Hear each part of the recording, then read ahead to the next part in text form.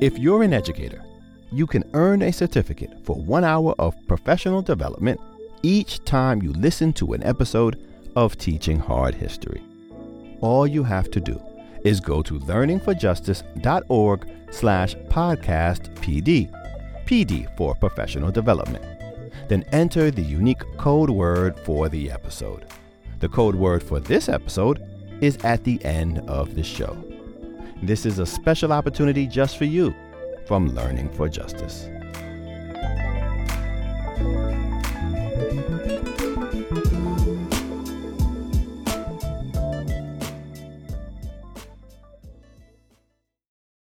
I said a hip, hop, hippie to the hip, hip, a hop, you don't stop, rockin' to the bang, bang, boogie. Said up jumps the boogie to the rhythm of the boogie to beat.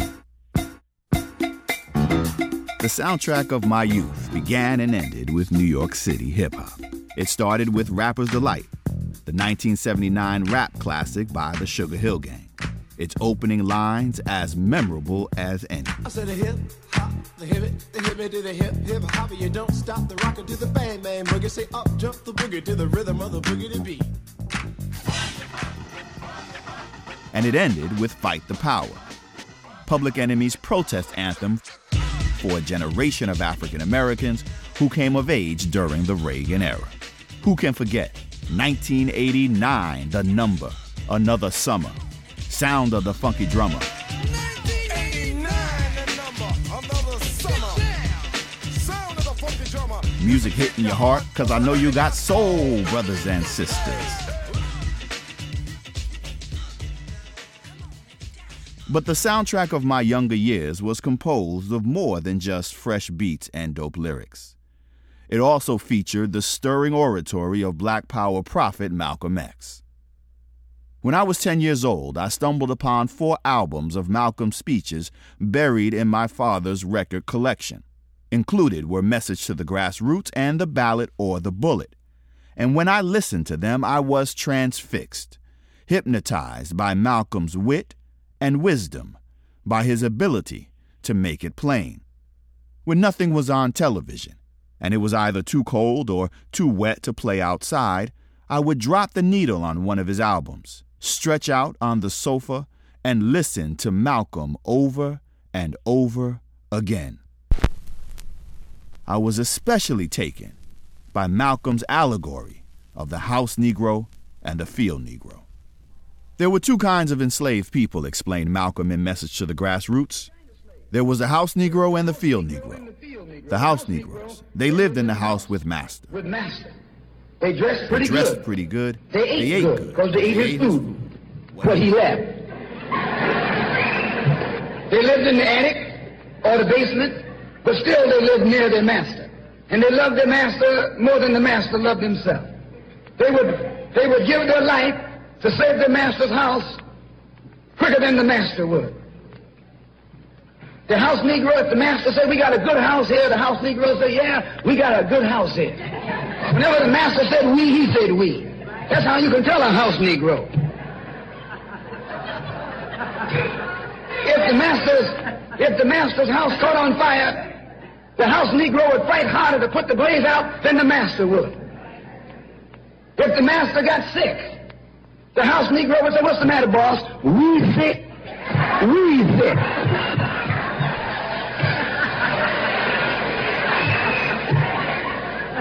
He identified himself with his master more than his master identified with himself. And if you came to the house Negro and said, let's run away, let's escape, let's separate, that house Negro would look at you and say, man, you crazy. What you mean separate? Where is there a better house than this? Where can I wear better clothes than this? Where can I eat better food than this? That was that house Negro. In those days, he was called a house nigger. And that's what we call him today, because we still got some house niggers running around here.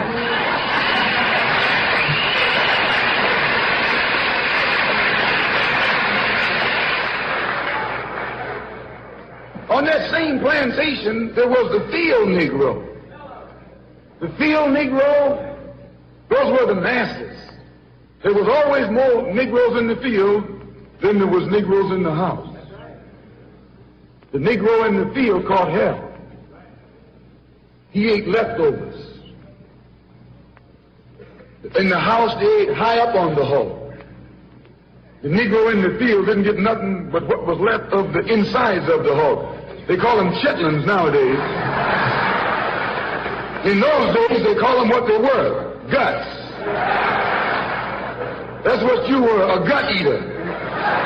And some of you all still gut eaters.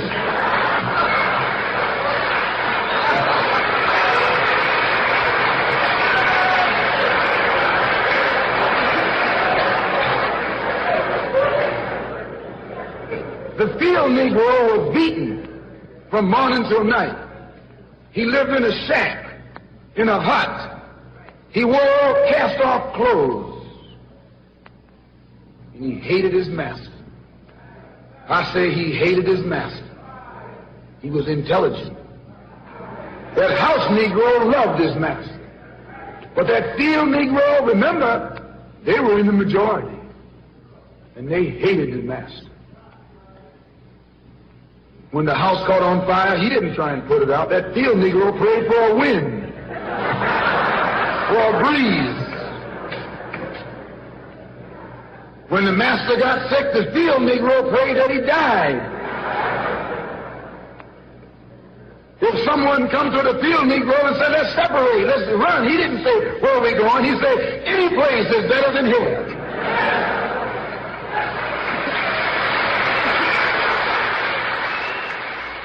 The house Negro and the field Negro parable was vintage Malcolm. Powerful and persuasive, humorous and hard-hitting. There was just one problem.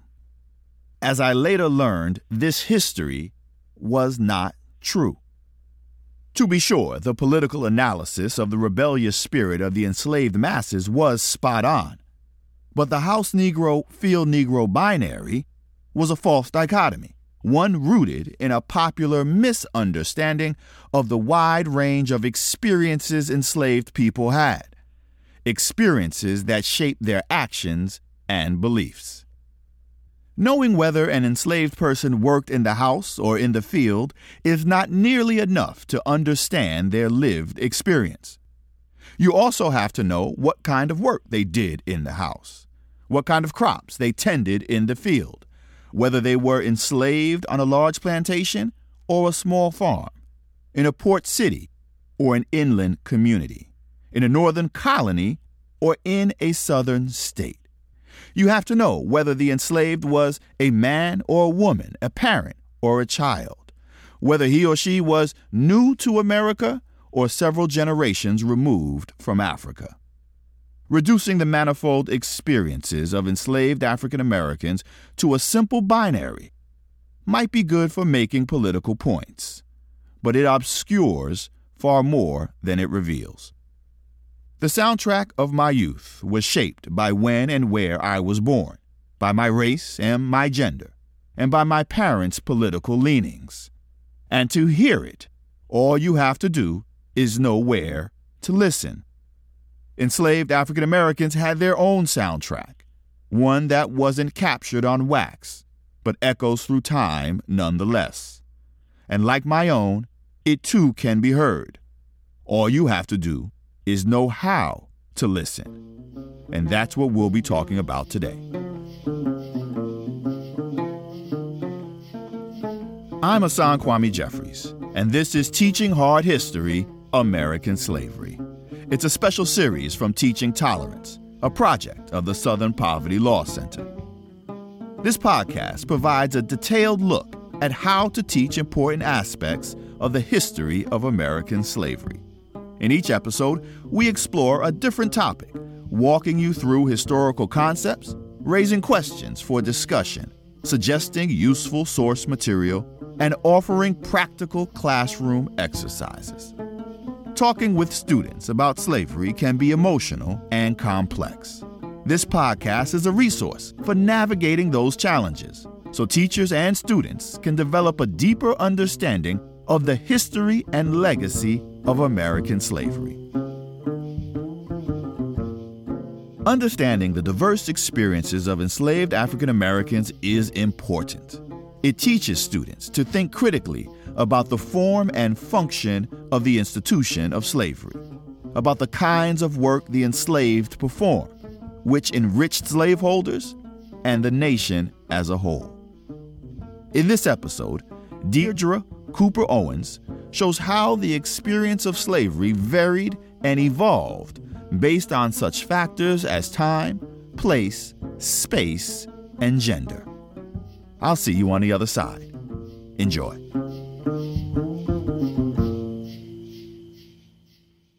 When you're teaching your students about slavery in America, do you feel comfortable? Are you satisfied that the history you're teaching is accurate? How do you determine fact from mythology? I've taught college students across the country about United States slavery, from its colonial past to its abolishment brought on by the Civil War's end.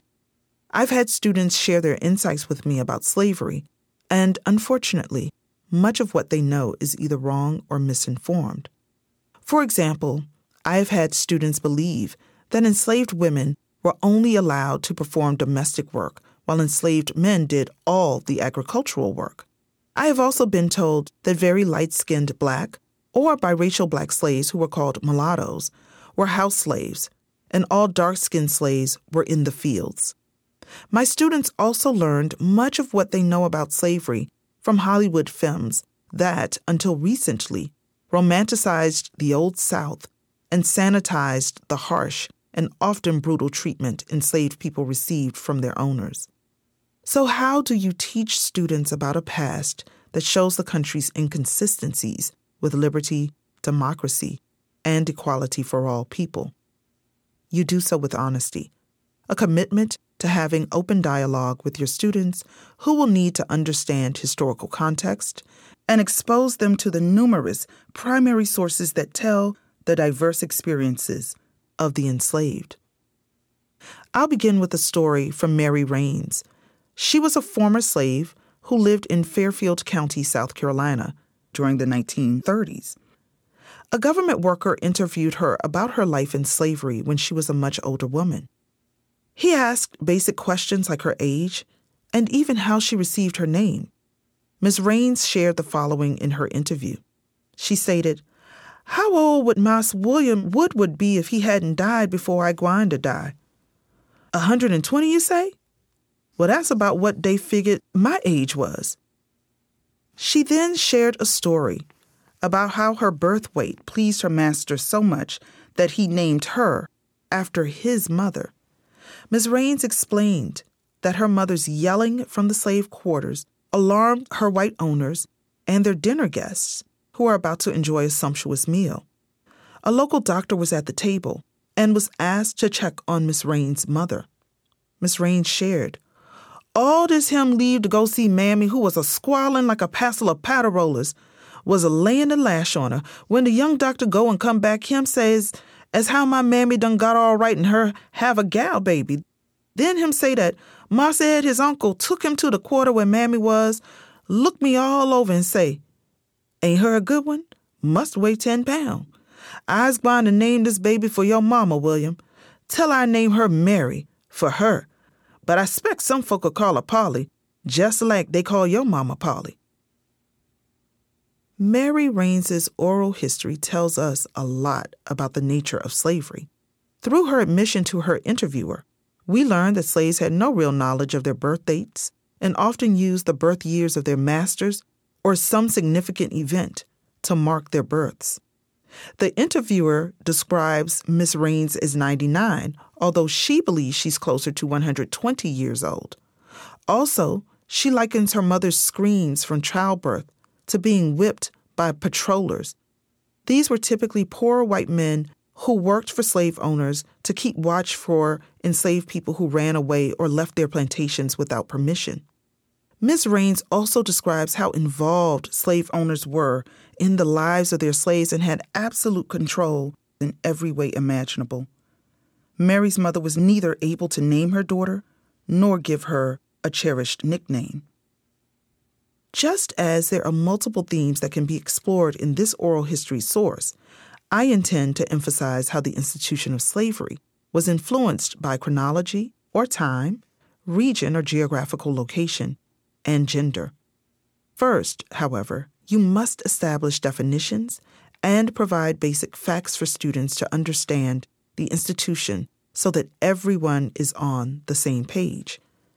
Initially, I introduce the concept of race to my students. Secondly, I link American slavery to other international institutions of slavery, especially those that emerged in the Atlantic world. Those are the nations that border the Atlantic Ocean. Lastly, I follow a chronological and region-based approach that demonstrates how salient slavery was to the United States of America and its government through the exploration of various industries, with a particular emphasis on gender. One of the major objectives that I outline for my students is how utterly American the institution of slavery was, that it was not solely Southern during the colonial period. By the late 1700s, slavery was becoming largely a Southern affair because of the cash crops produced in the region, like tobacco, rice, indigo, and later cotton. However, by the mid-19th century, Northern industries profited greatly from Southern slavery, especially textile mills that relied heavily on cotton grown in the Deep South. Thus, teachers can have students acknowledge that the existence, growth, and maintenance of American slavery was not unique during the era of its emergence, and the institution affected all parts of the country. One of the more important functions of history is to contextualize the past. By doing so, it helps sharpen critical thinking skills and also helps students to understand differing viewpoints. They begin to understand quite clearly that the past was dynamic and not static. One of the best methods for addressing the proverbial elephant in the room is to first provide students with a clear definition of race and its social construction. Often students believe race is a biological concept and find it difficult to view it as an idea that has undergone transformation in different regions and areas. Understanding American slavery must begin with a discussion centered on the changing definitions of race, especially Blackness, because students can be confused about the early terms used to describe Black people hundreds of years ago. For example, Guinea man, Ethiops, mulattoes, negresses, and Coromontes. It's important to contextualize how various European people thought about those of African descent. Europeans' conception of Blackness were based on their prior experience or lack thereof with African peoples. Starting with Christopher Columbus is an effective way of discussing how historical eras matter. You can also tie in a lesson around race and labor. Columbus is typically taught as an explorer who was heralded as the founder of the Americas. As contentious as Christopher Columbus has become, he is a good example to use in the study of American slavery because his voyages to Hispaniola and the Caribbean introduced chattel slavery to the Americas. Slavery where human beings are considered movable property. And in the United States and colonial British America, it also designated that one would be a slave for life. As a young man, Christopher Columbus was trained in the Madeira sugar trade on behalf of the Spanish crown, working in sugar plantations in Porto Santo Island off the coast of Portugal. He brought this experience to the islands he called the West Indies. During his second voyage to the New World in 1493, Columbus introduced sugarcane to the Caribbean. He literally established the first successful cash crop for a European nation that used native people, that means people born on the island, and African-born slaves. Indigenous people were not good laborers on sugar plantations for many reasons, particularly because so many became sick and died as a result of disease and violence. The Spanish, in turn, began to primarily use African slaves, much as the Portuguese had done in Madeira. White gold, as sugar was called, worked as the engine of the initial slave trade that brought millions of Africans to the Americas beginning in the early 16th century. The history of every nation in the Caribbean begins with sugar cane plantations. These plantations produced cash crops that shaped much of South America and later parts of the southern United States, like Louisiana, which was colonized initially by the French and Spanish before the English took over the colony. Profits from the sugar trade were so significant that it may have even helped America achieve independence from Great Britain. During the American Revolutionary War, Britain devoted much of its military defense to the protection of its Caribbean sugar colonies as compared to the colonies on the North American mainland. By the turn of the 16th century, West Africans had become more important to New World slavery than indigenous Indian groups had. Many Africans had been skilled in sugarcane cultivation, and as New World slavery developed, the labor system became increasingly associated with blackness. As North American colonies grew and thousands of West and Central Africans were brought in primarily as slaves, the English began to codify or make into law the labor and preservation of slavery based on race and gender. We'll now talk about the first British colony in what becomes the United States, Virginia. Virginia's lawmakers were the earliest to use gender in making explicit distinctions about the work responsibilities of enslaved African men and women and white indentured servants. Almost a century after Virginia became the first British colony and what we later called the United States, they established a rule that went against everything the English had believed in and enforced regarding the importance of a child's status. In 1705, Robert Beverly, a legislator and historian who also grew up as the son of a prominent Virginia plantation owner, wrote a book on the history and present state of Virginia. In distinguishing the differences between indentured servants, and these were contract workers with a defined period of time for working, and slaves, he wrote, and I quote, "Slaves are the Negroes, and their posterity, that means their children, following the condition of the mother, according to the maxim, partus sequitur ventrum. They are called slaves in respect of the time of their servitude, because it is for life." The fact that English lawmakers created an edict that went against gender norms in their country and was rooted in economics shows the importance of slavery. White men impregnated enslaved women routinely. If they enforced paternity and inherited statuses of children based on paternity, those men would lose money. So they created a rule that all infants born to enslaved women, no matter the race or even the status of the father, would inherit the condition of the mother. Another feature of Beverly's book was he wanted to attract more English men and women to immigrate to the British colony. He assured potential colonists that they would not enter Virginia as slaves, and he distinguished between the labor of slaves and indentured servants. He wrote, "Because I have heard how strangely cruel and severe the service of this country is represented in some parts of England, I can't forbear affirming that the work of their servants and slaves is no other than what every common freeman does." So in terms of the work that black slaves and English servants were to perform, the legislator stated, "The male servants and slaves of both sexes are employed together in tilling and manuring the ground, in sowing and planting tobacco, corn, etc." The legislator also defined that slaves were Negroes who would inherit the condition of the mother, and that all black slaves, regardless of sex, would work the ground, and that English women servants were not to work on the ground. Ultimately, these rules about labor, race, and gender had reverberations that influenced how enslaved men and women would be treated on plantations and smaller farms across colonial America. Black women were perceived as physically stronger than white women and would perform the same strenuous agricultural labor as both black men and white men. Further, white women were considered a protected class, not meant to perform harsh agricultural labor. Black women, in contrast to white women, were not protected and were akin to black men in terms of the farming work they did.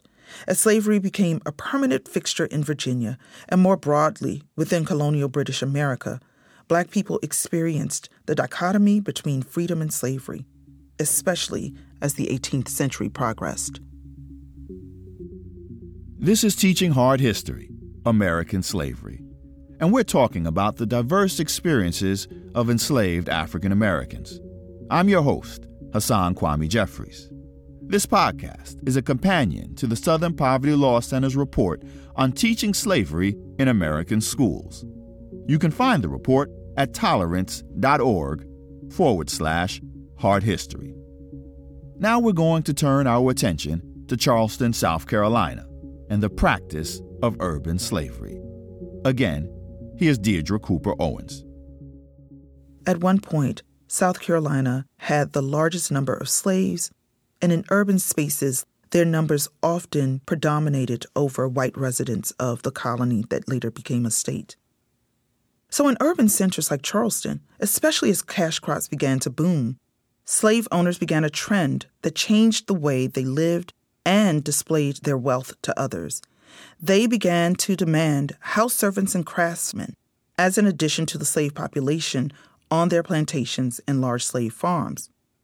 Thus, for wealthy white men who owned large numbers of black men and women, usually upwards of 30 or more, their need for slaves to perform more specialized work and domestic chores also meant that more of the enslaved engaged in more diverse and non-agricultural labor, especially in regions like South Carolina's Lowcountry and Georgia. Largely, enslaved men performed the skilled labor, such as driving, carpentry, and smith work, and their abilities to do so greatly increased their economic value among white slave owners and traders. Like most enslaved men, bondswomen were mainly confined to field work in the late 18th century, too. However, there were a few skilled domestic workers and slave nurses and midwives who began to appear on slave lists. Their numbers tended to be small and restricted to larger plantations. Although nursing was tedious labor for enslaved women who continued to work in fields, their homes, took care of their families, their healing work allowed them to garner respect from the members of their slave communities and sometimes earn money for their owners if they were sent to assist the local white community. Teaching students to view slave labor through the lens of gender allows them to examine slavery more complexly. By understanding American slavery from various vantage points, ultimately aids students to broaden their views about the kinds of work men and women were supposed to do in early America. This teaching framework allows students to develop a fuller and more critical understanding of American slavery's diversity. For instance, region or place is really important. The life of a North Carolina slave on a tobacco plantation would be very different from that of a domestic slave who lived in Delaware.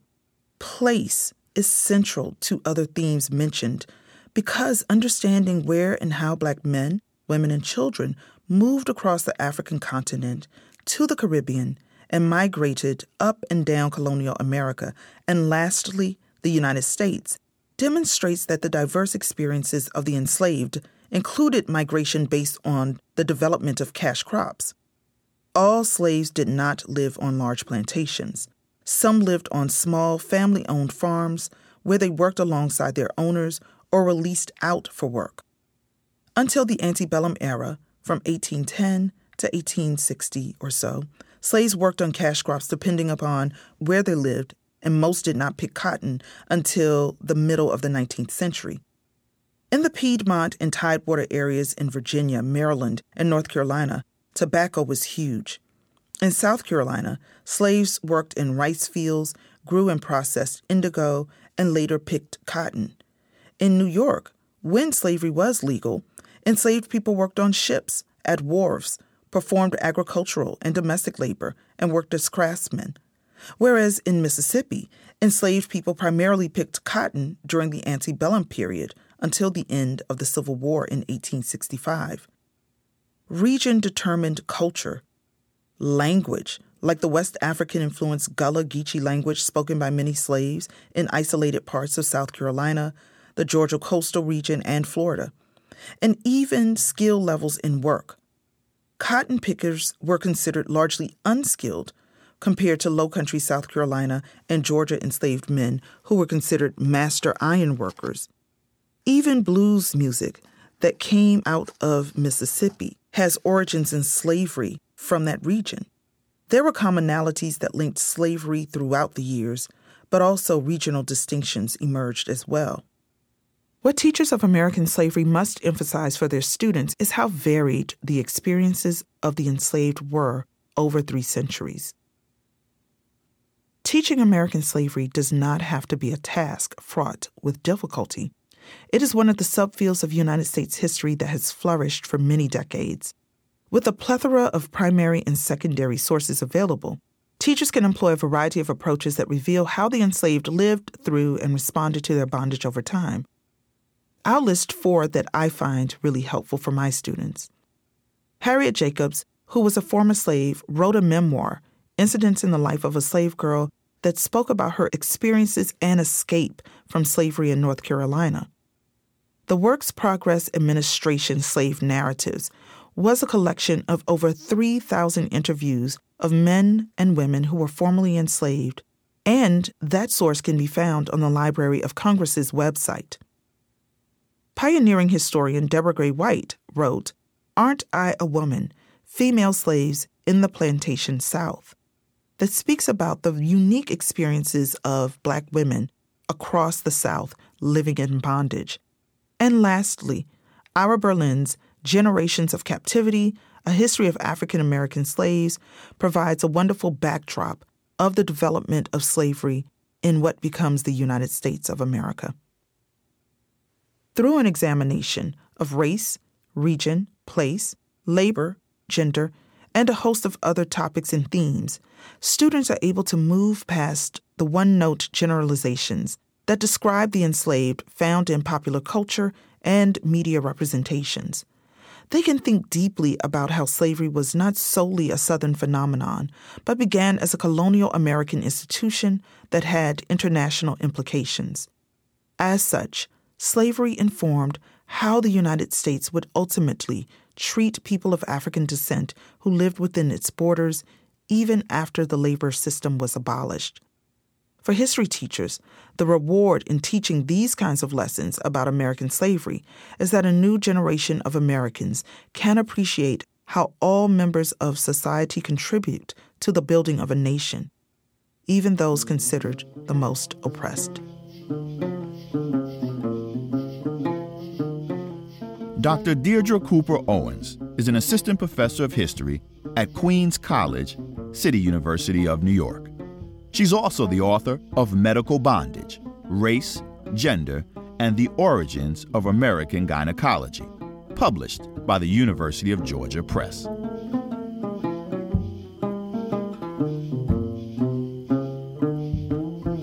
Teaching Hard History is a podcast from Teaching Tolerance, with special thanks to the University of Wisconsin Press. They're the publishers of a valuable collection of essays called Understanding and Teaching American Slavery. In each episode, we're featuring a different scholar to talk about material from a chapter they authored in that collection. We've also adapted their recommendations into a set of teaching materials, which are available at tolerance.org.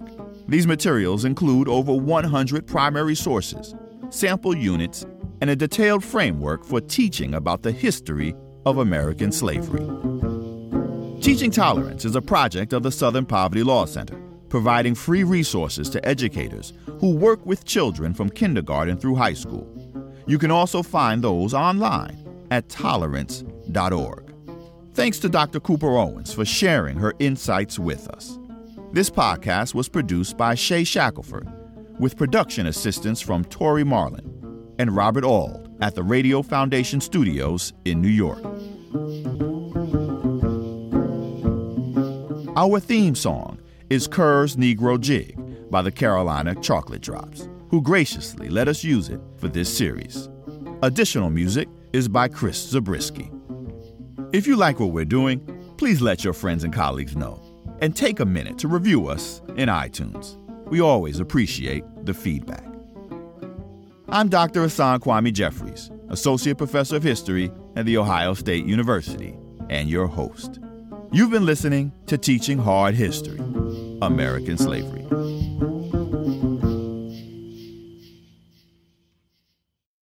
Now that you've listened to this episode of Teaching Hard History, you can earn a certificate for 1 hour of professional development. Go to learningforjustice.org/podcastpd. PD for professional development. That's podcast PD, all one word. You can also find a link in the show notes. Then enter the unique code word for this episode, complexity, all lowercase. Thanks for listening.